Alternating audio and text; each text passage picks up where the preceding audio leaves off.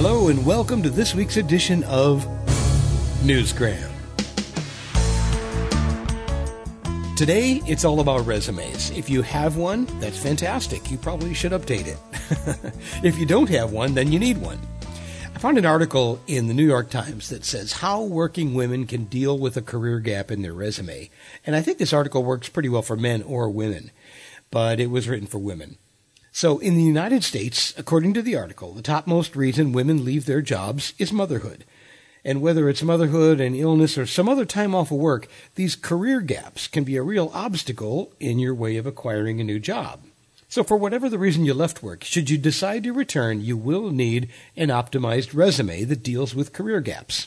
So, coming up on this week's edition of Newsgram, I will share with you a couple of tips to help make a career gap accommodating resume. You ready? First, we're going to modify the dates. Adding the month and year when writing your work profile in the professional experience section may highlight the gaps in your resume.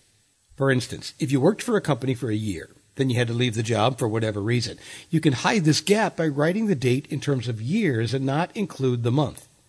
So, let's say you worked for a company from March of 18 to February of 19.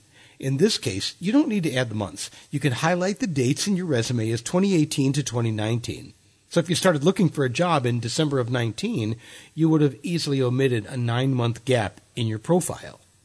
It is likely that a recruiter will question this way of writing the dates during the interview, but in this case, you just need to be honest, give the correct information regarding the break, but at least now you've had the interview and you've had this conversation. Also, you want to choose the right format. A resume is only 1 or 2 pages, so a career break is easily visible, but a correct resume format can minimize its impact. For instance, a chronological resume format highlights your recent achievements instead of emphasizing your skills.